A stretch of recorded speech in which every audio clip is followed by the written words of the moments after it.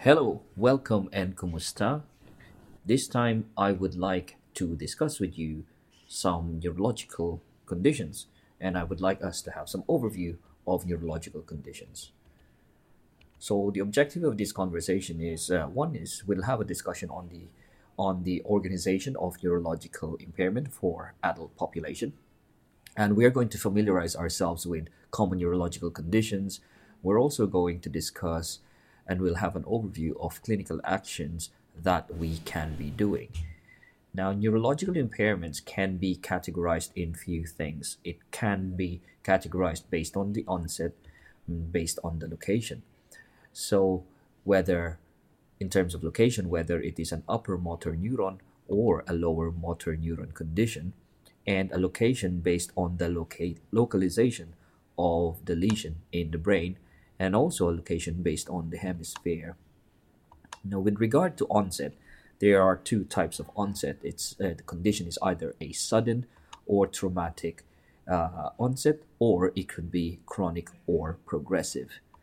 Now, the conditions that would fall on the sudden and traumatic onset would be the conditions the likes of cerebrovascular accident, traumatic brain injury, Guillain-Barré syndrome, and spinal cord injury. While on the chronic or progressive onset, on the other hand, would be conditions such as Parkinson's disease, ALS or amyotrophic lateral sclerosis, multiple sclerosis, and myasthenia gravis. Now, the intervention for the sudden and traumatic onset would fall on restorative intervention. You can have maintain and prevent intervention. You can also have alter and modify intervention. While on the chronic or progressive onset, some of the interventions that you can do as occupational therapist could be maintain and prevent intervention, and you can also have alter and modify intervention as well. Moving on, let's talk about whether the condition is an upper motor neuron problem or a lower motor neuron problem. So, in the upper motor neuron, there is an involvement of the brain, particularly on conditions like CVA, multiple sclerosis, head injury, Parkinson's disease, and ALS or amyotrophic lateral sclerosis. Another part of the upper motor neuron is also a spinal cord injury, where you have conditions or situations like spinal cord injury, multiple sclerosis, and amyotrophic lateral sclerosis. And the lower motor neuron, on the other hand, you have conditions such as the Guillain-Barré and the myasthenia gravis. Now, in terms of the location of the injury or the condition, when it comes to the brain, it just depends on which part of the brain is affected. You can have the frontal lobe can be affected. You can have the parietal lobe, which would be the center for sensory interpretation. You can have the occipital lobe, which would be the center for visual impairment. You can have the cerebellum, which would be responsible for coordination and movement. And then you can have brainstem, where you can have all the cranial nerves. Mostly are coming out from here, and then you can have the spinal cord, and you will have some areas affected, particularly on the limbic lobe as well. And you can have the temporal lobe, where majority of the hearing gets interpreted. There is also It's also good for you to think about whether the problem is either left brain versus the right hemisphere or the left hemisphere. So with the left brain, if it is affected, just remember the left brain function is more on the logic, analysis, sequencing. It is linear. It would be very good at mathematics, language. It deals with facts, thinking in words, words of songs, and computation as well. So all the logical part and the systematic part of the brain is the left side. While the right brain, on the other hand, is the center where it affects creativity, a person's imagination, holistic thinking, intuition, the motor skills of the arts, the rhythm and the beats, those non-verbal communication skills, the feelings, visualizations, the tune of the songs, and some daydreaming as well. So we are now moving on and we'll now have an overview of neurological conditions. So stroke is a very popular one. It is a vascular insult that causes lesion to the brain, resulting on neurological deficits. Now, when somebody has a stroke, the prognosis would mean that it depends on the localization and the size of the lesion, where the bigger leads to more problems and prognosis would not be as good as compared to lacunar infarcts. The age of the client is also a factor, prior health history.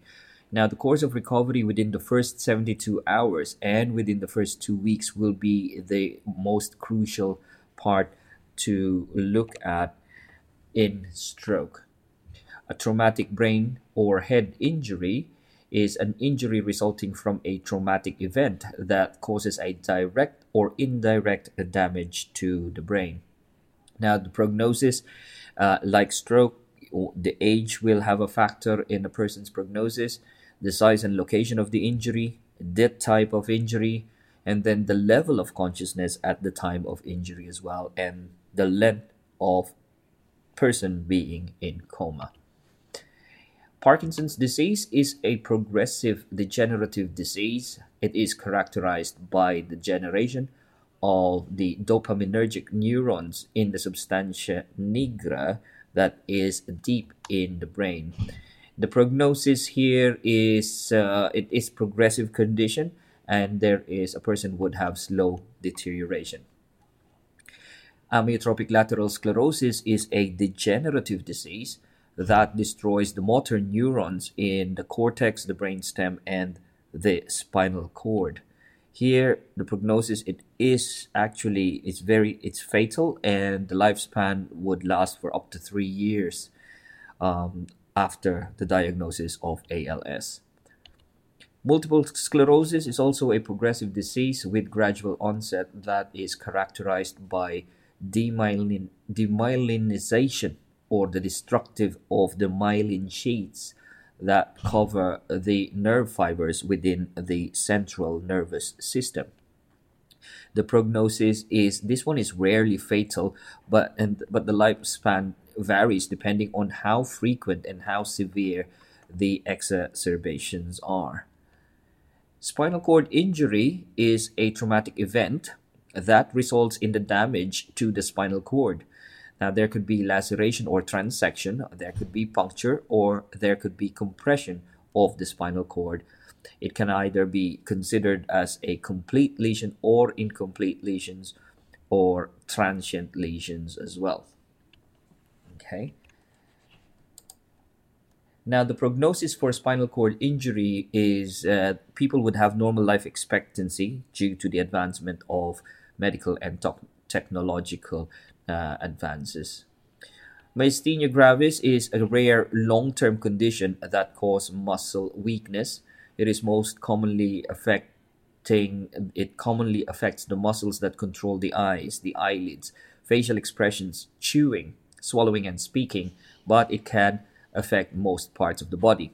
It can affect people of any age, but it typically starts in the women under 40 and men over 60 years old. People with myasthenia gravis have a regular life expectancy. So, what do you need to do once you have seen patients with neurological conditions as an occupational therapist? First step is first you need to seriously and simply, not seriously, first you need to simply establish the baseline abilities of the person. You need to know the person. What are their roles? What are their habits? What are their responsibilities? After knowing who the person is, it is very helpful for you to, number two, establish home setup. What's the physical setup of the home environment? What are the equipment that's available, and what social support is available for the person? Third, you have to formally establish their current activities of daily living abilities, so current ADL abilities, and you need to use a certain outcome measure for this. And being biased on the outcome measure, I would recommend that you use care measure, or Cambridge ADL and rehab measure. Now, next thing after establishing what their current abilities are is you need to inform the team, and you need to have a good team collaboration so that you can jointly work together to establish what the treatment plan is. And when you are assessing technically, you have to have an occupational assessment or ADL assessment. It is very essential regardless of the condition. Okay. It needs the environmental setup needed to be established. You need again to establish the activities of daily living.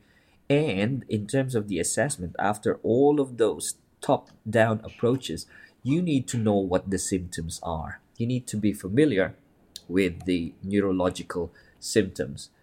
Now, the functional scores will formalize their current abilities, and it is very helpful, and it will help you monitor progress as well. When it comes to intervention, so you've done the assessment, the next intervention that you need to do, just remember that your focus is activities of daily living, and this is personal care.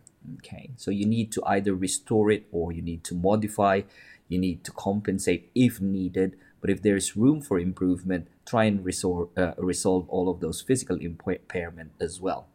But don't forget about working with person's ADL abilities. Now, you can work on sensation. If it's impaired, then try and restore it. Cognition, get them to process a few things. Cognitive retraining. You will be coming across with perceptual difficulties. If you have perceptual problem, all you need to do is perceptual retraining. If you have movement problem, motor concerns, the treatment would be motor retraining. If you have fine motor control issues, all you need to do is fine motor control retraining. If you have problems with upper limb motor control, the intervention would mean upper limb motor control.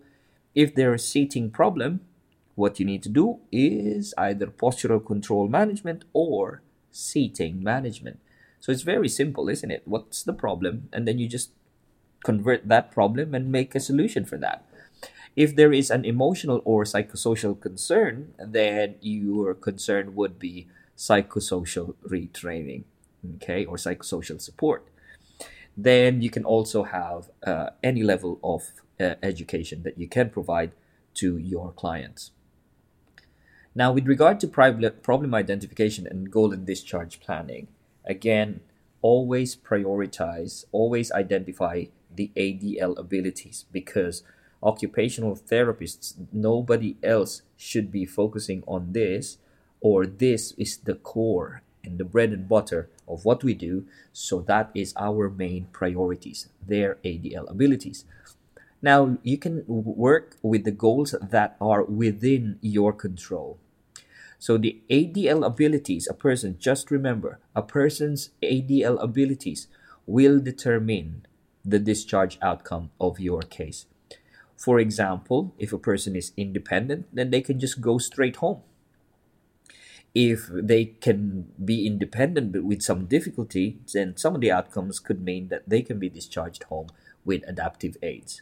But if they need a little bit of support, they can be discharged home with a level of support, and you can name it, whether it's carers or reablement care or optimization team, but definitely home with support. And mind you, the support does not necessarily have to come from social services. It can also come from their family as well. And a person can be discharged with support and with equipment as well.